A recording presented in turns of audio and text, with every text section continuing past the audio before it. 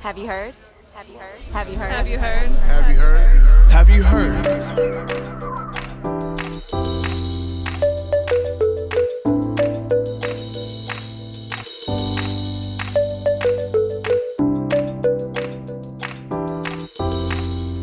Welcome to Have You Heard? I'm Jennifer Berkshire, And I'm Jack Schneider. and we have been spending a lot of time together.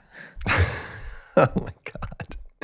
When I don't know what button I pushed on my phone today, and it called up like, here are the things you usually do with your phone, Jack. And the options were the New York Times crossword puzzle, email Jennifer, and there was like one other, Gmail and Twitter and Outlook. It was like work, like hoping for a non-work related email, crossword, and Jennifer. That's my life right now. Well, that doesn't sound so bad. Well, the reason we've been spending so much... I'm just going to erase that. The reason we've been spending so much time together is that we have been promoting our brand new book, A Wolf at the Schoolhouse Door, and we've been, talking to people about it and also doing these very cool virtual book clubs. And that's where a group of people in a city or a state get together, they read the book, and then we stop by and chat with them. And it's been absolutely great. But it does mean that Jack and I spend an enormous amount of time looking at each other on Zoom or Google Meet. I just hide your camera these days, Jennifer. Sorry.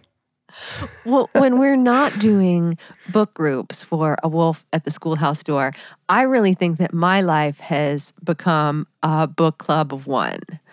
That Only when the books you suggest are over 1,000 pages long, Jennifer.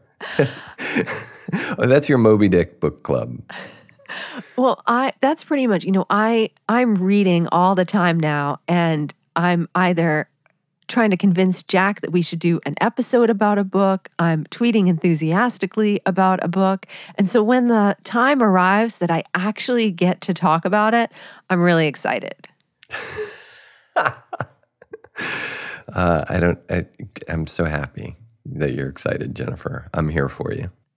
As always these days.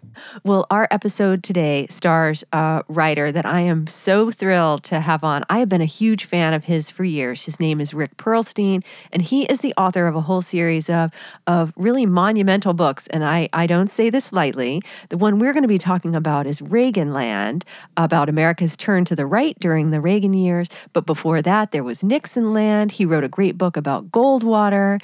And Reaganland wraps up his series. So I don't know what Rick's going to be doing next, but I feel like he has chronicled the mid-century in the U.S. in a way that has really helped me understand where we are today. Yeah, his book about Barry Goldwater was just an important resource for me as I was, for our book project, just learning more about Goldwater and the movement that arose around him, and the continuation there from Goldwater to Reagan is a really natural one. Once you understand not only Reagan's infatuation with Goldwater's ideas, but also the sort of the failure of Goldwater's bid for president and the way that it led to a long-term movement to build organizations and institutions and power. And Reagan really represented the kind of coming out party for those efforts. Well, Reaganland comes in at just over 1,100 pages, Jack, which means that we have a lot to discuss. We do, and I will let you lead the way, Jennifer.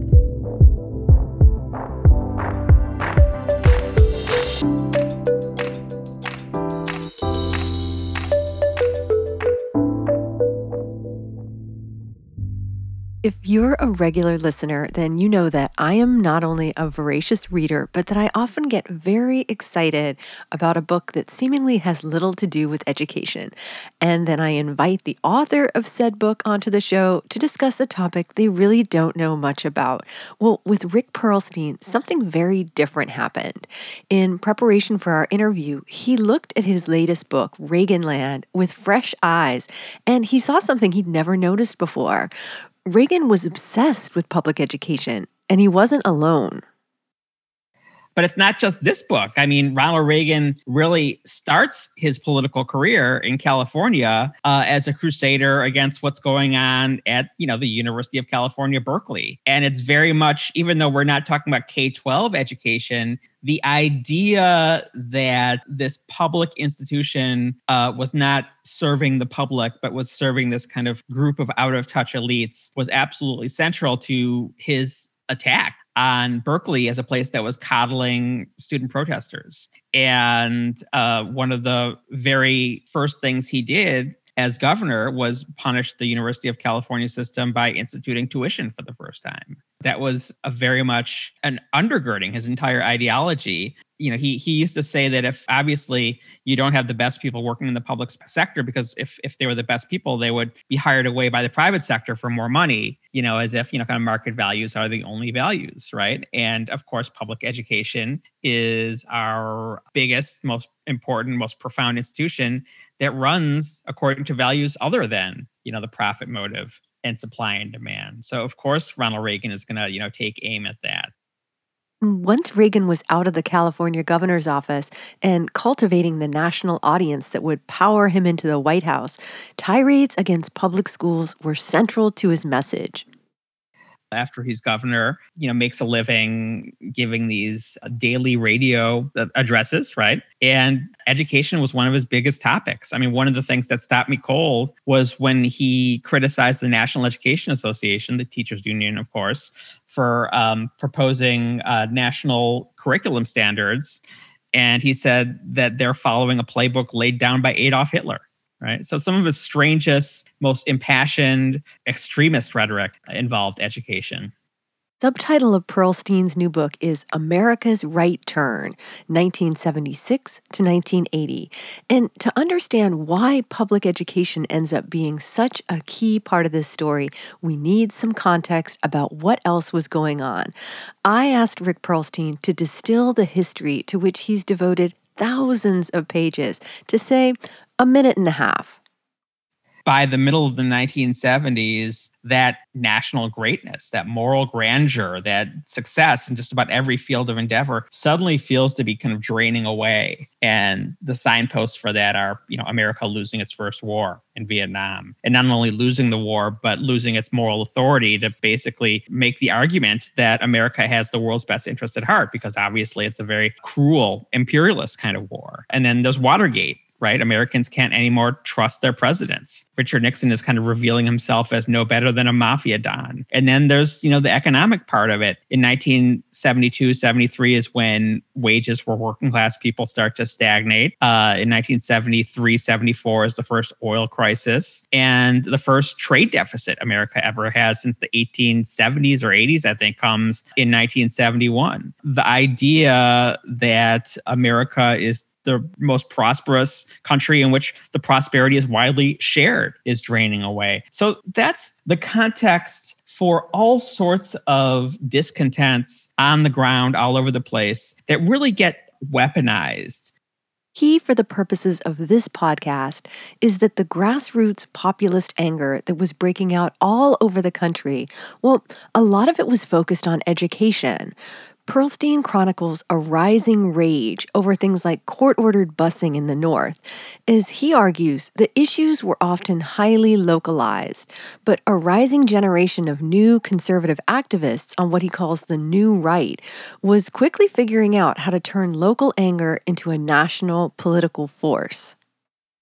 These guys, these New Right guys in the 70s, they look for the kind of grassroots populist anger breaking out all over the country on all sorts of different issues. One of the examples is, parents who are frustrated that federal judges are ordering the integration of schools in the North. Another one that's happening at the exact same time is the Kanawha County, West Virginia textbook wars. The public schools, the school board, are basically people who are kind of cosmopolitan liberals who live in Charleston, the city in West Virginia. And they adopt a suite of textbooks that, basically ask kids to think critically about society, that include passages from African-American writers like James Baldwin, that ask them to compare the myths in the Bible to Greek myth, thus suggesting that the Bible is not divinely inspired, but just one more belief system. And they're so enraged by this that they protest. They start a grassroots protest movement as passionate as the one in South Boston that ends up with the school board being dynamited.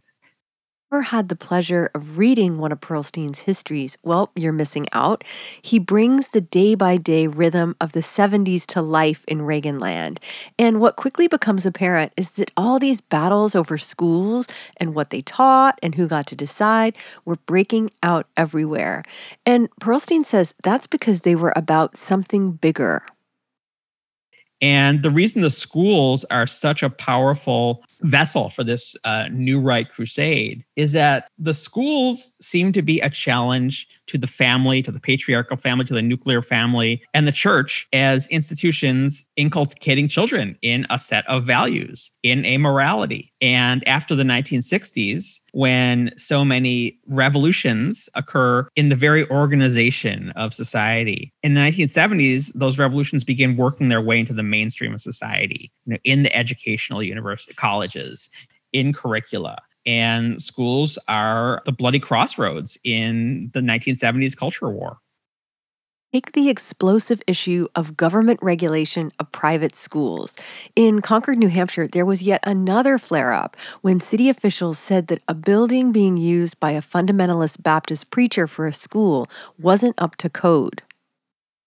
And the preacher says, this is my church. You have no right to regulate my church. The First Amendment says no interference of the state and church. So he begins a public protest that gets preachers from all over the country rallying in the town square in Concord and threatening to come back in the thousands and willing to go to jail and even die, to keep Caesar from regulating their schools. And you see more and more of these people protesting against the state, creating textbook standards, people protesting compulsory attendance, people protesting that teachers need to be accredited, right? So they're kind of creating this parallel, non-civic kind of education system.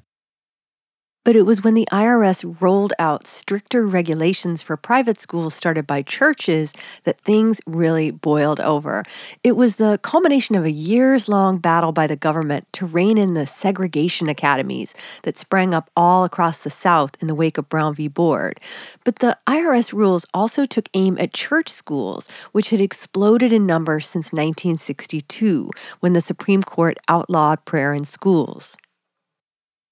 The rubber hits the road when the commissioner of the IRS under Jimmy Carter says, look, a lot of these schools are not following the Brown versus Board of Education. They're segregated. They've been basically working on this to try and enforce Supreme Court decisions that have been coming down since the early 1970s. The IRS comes up with progressively more stringent and specific regulations about how schools can certify that they're not segregating. Ultimately, in 1978, the rules that are handed down are sufficiently stringent that a lot of schools don't think that they can follow them, even if they have no intent of, being segregated, and it becomes this national sensation. One of the most dramatic scenes in my book is the IRS holds hearings on these new rules, and Christians come from all over the country, as far away literally as from Alaska. And one by one, they line up at this microphone and say that they're willing to go to jail or die in order to keep the government out of their schools.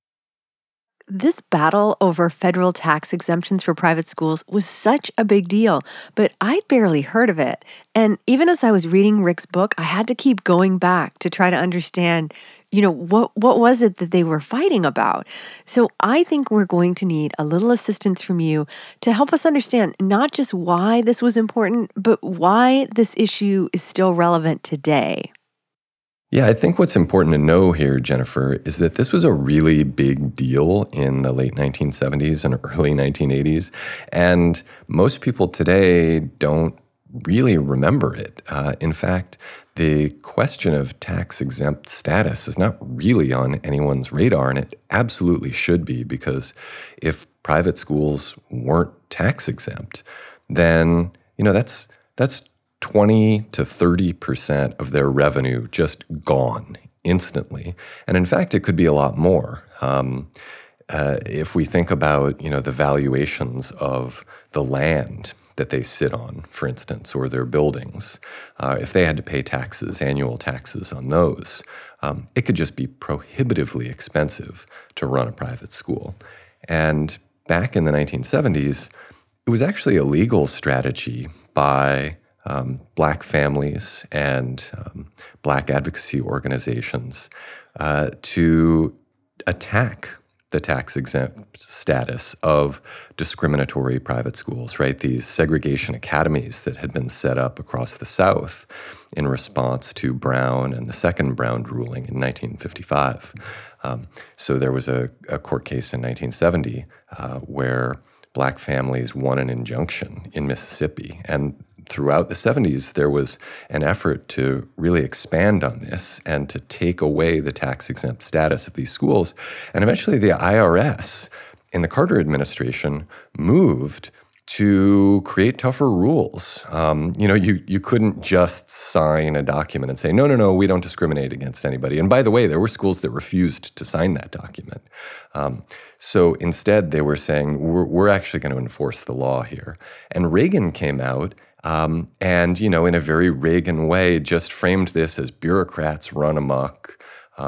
And eventually what we see is that, here we are 40 years later, and this question still lives with us, right? Which schools can be tax exempt? Remember that tax exempt status is akin to being a public charity, right? Is it a public good to have some schools that are pursuing not only, potentially discriminative admissions policies, but discriminative teaching, right? Teaching particular kinds of curricula that, either erase particular populations or frame them as wicked and evil, as we've talked about with regard to LGBT people in some curricula in previous episodes. So I think the unresolved nature of this question is really important, and it's one that I think we should all be paying attention to. To Rick Perlstein, part of what makes Reaganland such compelling reading is that you see so many of the forces that still shape our politics today starting to emerge. For example, that resentment among religious groups over what they saw as an out-of-control culture, well, it powered all those school protests and gave rise to a major political movement. This finds its institutional expression by 1979 when Jerry Falwell, the very popular televangelist who that same year is quoted in a sermon saying he would love to see the day when there are no public schools, that the schools can be returned back to Christianity. He starts the Moral Majority. And the Moral Majority is a political lobby. It turns churches into precinct organizations. It's like kind of the equivalent of the right of unions on the left. And again, the galvanizing institution for all this stuff is the school. And the school has such profound emotional power because that's where the child leaves the home. Also the moment when a kind of free market fundamentalism begins to take hold. Its chief spokesman was a libertarian economist named Milton Friedman. As Perlstein points out, Friedman had been making his market pitch for decades and was pretty much dismissed as a kook. But things were changing. The reason his ideas suddenly seem more respectable is that the Keynesian way of explaining economics just doesn't seem to work anymore. We now know that this was kind of like a temporary blip and things kind of returned to the status quo ante after these, kinks worked their way out of the system, but, not before a lot of economic pain was caused by, Milton Friedman style economic policies. But he was, basically had this evangelical faith in the free market's magical power to solve all sorts of problems when it came to coordinating every kind of institution. And at the center of his thinking was also education. He was the guy, as you write in your book, that came up with the idea of, educational vouchers, that the government should just hand people money and they can pay for tuitions. And then the schools that are best will outcompete the schools that aren't the best. And we'll reach this equilibrium in which we have the best possible education system. Many things I learned reading Reaganland is that the free market fundamentalism espoused by Milton Friedman and others overlapped in all sorts of weird ways with the demands of the emerging moral majority, two movements that I'd always thought were separate. The Christian right part actually is kind of related to this because a lot of these preachers were also libertarian. Jerry Falwell talked about Milton Friedman in his 1980 book, Listen America. There was one of the most extreme theologians of the Christian right was this guy named Dr. R.J. Rushdoony. He was a Christian Reconstructionist.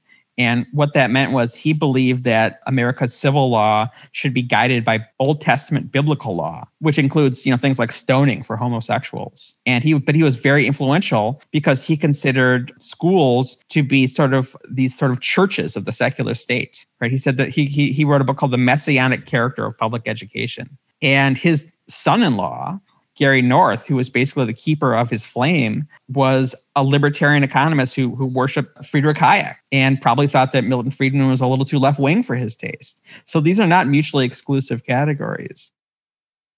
When Rick describes Milton Friedman as a kind of star of the 1970s, he's not exaggerating. One of the weirdest cultural events of this time period was Milton Friedman's TV show that aired on PBS, and you were kind enough to pick out an excerpt for us to listen to. The system is not working, and it is not working because it lacks a vital ingredient. The experts mean well, but a centralized system cannot possibly have that degree of personal concern for each individual child that we have as parents. The centralization produces deadening uniformity. It destroys the experimentation that is a fundamental source of progress. What we need to do is to enable parents, by vouchers or other means, to have more say about the school which their child goes to. A public school or a private school, whichever meets the need of the child best. That will inevitably give them also more say about what their children are taught and how they are taught. Market competition is the surest way to improve the quality and promote innovation in education as in every other field.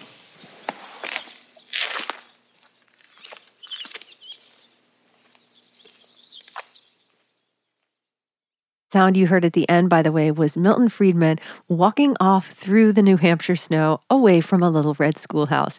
Jack, you watched a bunch of these shows, so thank you for that. And what did the experience teach you? I think what's amazing about this is how bad it is. It's bad to look at. It's bad to listen to. It is a marvel. It speaks in part to the fact that people didn't have that many choices in terms of the channels that they were watching. You mean they weren't free to choose? In irony, right, exactly, given the title of the series. But also, how sort of weak the argumentation here is. It actually speaks to how far the privatizers, right, this libertarian fringe of the conservative movement to unmake public education, how far they've come in the past 40 years. That the kinds of arguments that Friedman is making are just really weak. And he points, for instance, to a very wealthy suburban Massachusetts school district, Weston, and he says that the reason the Weston schools are good is that parents are more involved and have more choice, have more control. And that's just simply wrong. It was wrong then and it's wrong now, right? The Weston schools serve a very affluent, white, English-speaking population where most parents are, college graduates. That's a huge advantage in terms of looking like you're doing a good job as a school. But then also those schools, particularly at the time, right? This is before a shift in how schools in Massachusetts were funded, had way more money than the Boston school that he compares to Weston High School, where he says, and this is a terrible school because the bureaucrats run it. Right? It's like, well, no, it looks like a terrible school, first of all, because you're not giving them a fair shake. You're just, basically looking at the fact that these kids are poor and racially marginalized. But it also had way less money. And that kind of argument, it's really amazing to see that was compelling to people at the time. That I think that it was new enough and different enough that people weren't prepared to argue back against it. And that it really motivated an entire generation to start talking about choice, that choice was suddenly the problem with the schools, not racial segregation, not inequitable funding, not a lack of support for teachers as professionals, right? Choice captured the moment for, a subset of the population, a particularly conservative subset. But, one of the things Friedman does is he gets parents to talk about how much they wish they could choose. And I think that's the power that we see here when we watch this is, we live in a society in which we are constantly told that the way that we can express our freedom is through the market, through our ability to choose, right? That we may be poor, but we can take the dollars we have to the supermarket and buy any cereal we want. And when we apply that logic to education, of course, it can be alluring to think that the solution to our problems is simply to apply the choice we have in other domains to public education, to how our kids are schooled.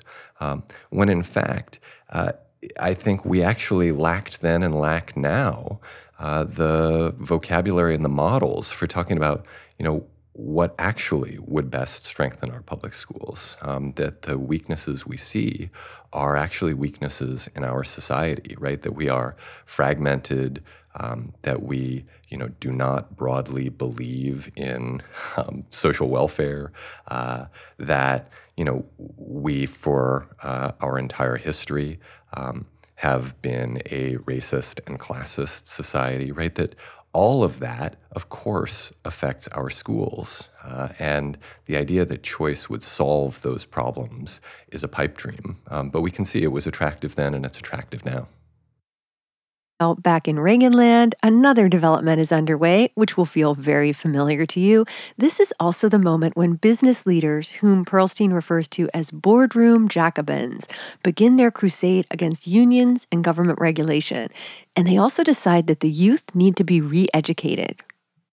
So the boardroom Jacobins is my name for these kind of corporate executives who, in the previous generation, when America had this kind of easy prosperity, had gone along with big government. They didn't really lobby that much against government regulations. They didn't fight against unions, right? Because everything was going so well. But then after, corporate profits start falling, they begin to act like the Jacobins in the French Revolution and start organizing against government, and organizing, basically to destroy liberalism. And one of the ways they do this, and one of the key figures of this is a guy named William Simon, who was Treasury Secretary under Gerald Ford. Him and William Crystal, the neoconservative editor, raised hundreds of millions of dollars from corporations to create free market educational materials for high school classrooms, ads on subways and buses, extolling the virtues of the free market. And, we saw the same thing in the 1950s. You saw, tens of millions of dollars being spent by the Advertising Council to do the same thing. But it wasn't successful then because, liberalism had just much stronger kind of institutional purchase. But in the late 1970s, it's very successful. And, I write about how college professors who are liberal are absolutely agog at how many kids suddenly want to major in business, and how political apathy is rampant. But, partying is up, 80%.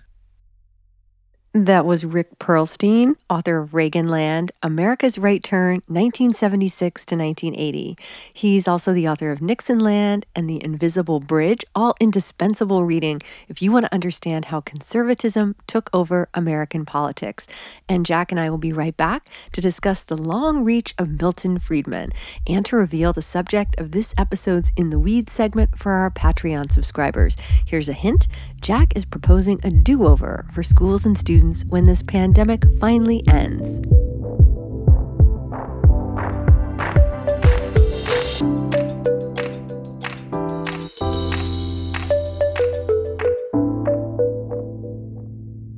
So, Jack, one of the challenges of immersing oneself in a book like Reaganland, which, tops out at 1,000+ pages, is that I am now so full of facts and tidbits. You're like and Wikipedia. I really You're am. Jenniferpedia. And I don't have an outlet except for one person. Yes, yeah, right. I was going to say you do have an outlet. Right. You're texting me your trivia as you accumulate it. So now I also possess the trivia.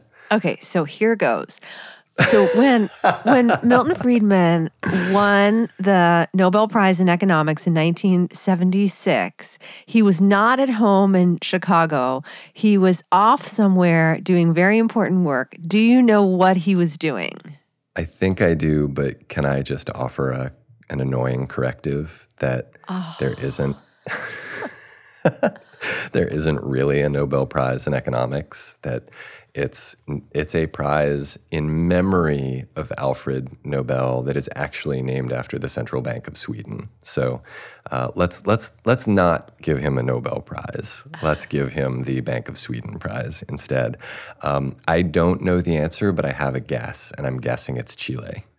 Ladies and gentlemen, welcome to my life.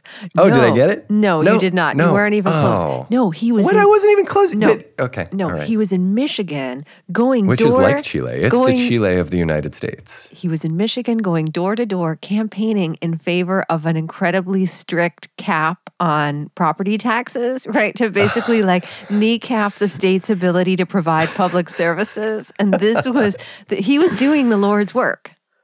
I was confusing Chile with Chile. And that's okay. So going door to door in Michigan is a brisk enterprise.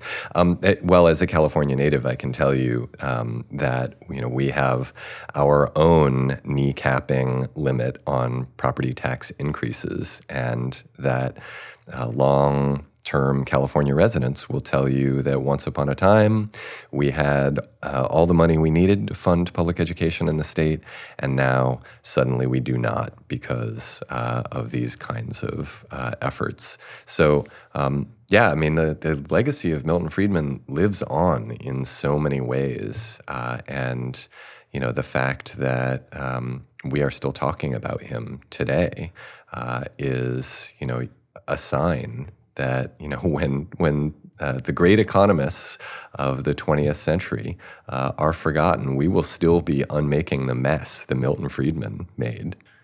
Well, Jack, obviously you were very wrong when you answered Chile instead of Michigan, but yet not very wrong. You weren't completely off the mark or off the map. So I want you there. This is really relevant up to the present day. So I want you to just tell us what you were thinking about. Yeah, right. So I had the year wrong. So while you were making fun of me, I just let my fingers do the walking on the internet. It was 1981 that Chile, based on Milton Friedman's ideas, introduced a universal school voucher, which transformed the nature of education and educational opportunity in that country.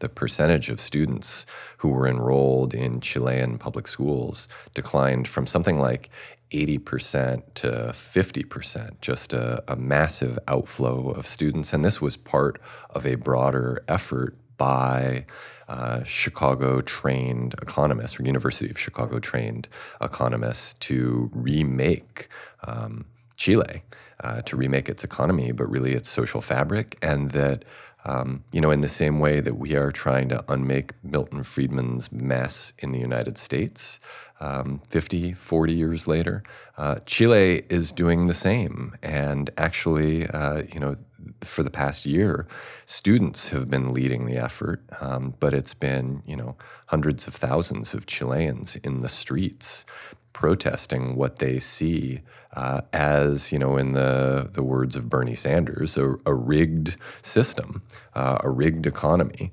a broken system that is tilted towards the most advantaged. And, in some ways I see this as a kind of harbinger for the same sorts of things here in the U.S., right? That we're kind of at an inflection point right now where either we support public education, we double down on the public nature of public education, or we continue on the route that we're presently on, which continues to accelerate towards the unmaking of that system, and we end up with people in the streets. And maybe that's the best possible outcome, but it certainly isn't one that instills a lot of good cheer at this time of year. Well, as part of my perpetual reading group of one, I've been reading this fascinating paper by Nancy MacLean. She's the author of Democracy in Chains, and we had her on the pod several years ago. And she was recounting another paper written by economist Tyler Cowen, who's at George Mason, and he's kind of a leading voice of the libertarian cause. And he was basically acknowledging that, their big challenge is that because their ideas are so unpopular, it's really hard to get people to go along with them. Right. And so the countries that they define as free, meaning free in terms of, property and tilted in favor of what they would call liberty, also tend to be the most authoritarian. And I thought, what a fascinating admission, because you really see that with education, that when it comes to asking people to give up public education, it's not a popular cause. Yeah. And, as you always point out, Jennifer, it's not a popular cause with people on the left or people on the right, if we're talking about ordinary people. And that's something important to keep in mind here. Well, Jack, I really appreciate all of your assistance with this episode, especially your hard work in the AV department. I'm just going to pretend that I didn't hear that tone, Jennifer. That's fine.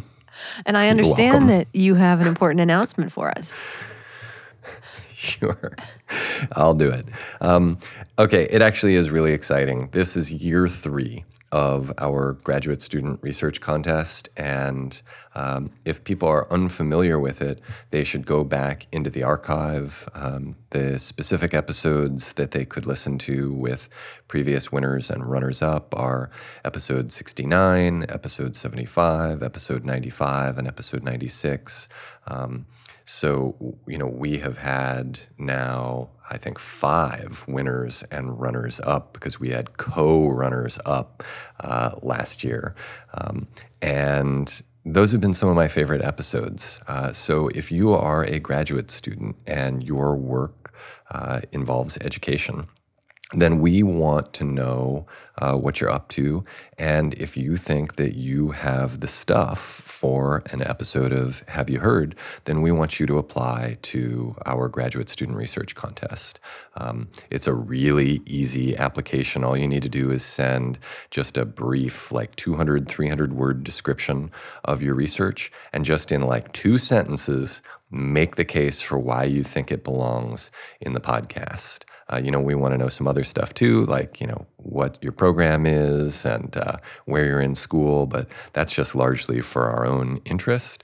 And the deadline for applications is January 31st of 2021, and the winner will appear on a spring 2021 episode. And all the information you need is at haveyouheardblog.com. It's right up on the front page, and we will be tweeting wildly about it as always. But you should really apply. Those really have turned out to be such cool episodes. And what amazes me is how much I learn working on them. They're really exciting. So please consider applying. And of course, it's my job to try to lure people to the paywall, as I always do. We rely on our listeners to support us. We don't accept any kind of paid advertising. Instead, we rely on Patreon, and many of our listeners now chip in a couple of dollars a month to help keep the show going and pay our outstanding producer. And we've actually got a special offer, limited time offer, that if you go to patreon.com/haveyouheardpodcast and join at the $10 a month rate, you'll get a free copy of our hot off the presses new book, A Wolf at the Schoolhouse Door. What an amazing offer. Well, it's not really free, right? Because you're paying in a different way. But those of you who want to support the show without opening your wallets, purses, and pocketbooks, there are lots of ways to do so. As regular listeners know, my preferred is if you tell people about the show. I just believe without evidence that if you tell your friends, colleagues, and family members that you're listening to this great podcast about education, that they'll start listening too, and our little movement will grow. But of course, there are other things you can do. You can go on wherever you get your podcasts and throw us some stars and a positive review. That helps people find the show. You can tweet about the show, and we also just love when you tweet at us, either your reactions to the show or ideas. We've gotten some great ideas for episodes from listeners, and the Twitter handle is @HaveYouHeardPod. And if you do want to hang around and join us in the weeds, that's the special area we do for our Patreon subscribers, where Jack and I hold forth in some less prepared way on a topic that is of deep interest to at least one of us. I would love it if you did that. And Jack, what is our topic for today? I think that we should test out in the safe space that is in the weeds the idea I floated on Twitter the other day of a do-over, of, as the default, just sending all kids back to the grade they were in when the pandemic started. And man, some people were really mad about that, which, that's, to me, that's always the sign of an idea worth thinking through a little bit, right? That it's not something that everybody's just going to go along with. And so there's clearly something there. So let's poke around that idea a little bit. And then if it works, maybe we'll do an episode. And if it doesn't, then, only our subscribers have heard us talk about it. You are on, sir. For everybody else, we'll be back in 2 weeks. I'm Jennifer Berkshire. And I'm Jack Schneider. This is Have You Heard?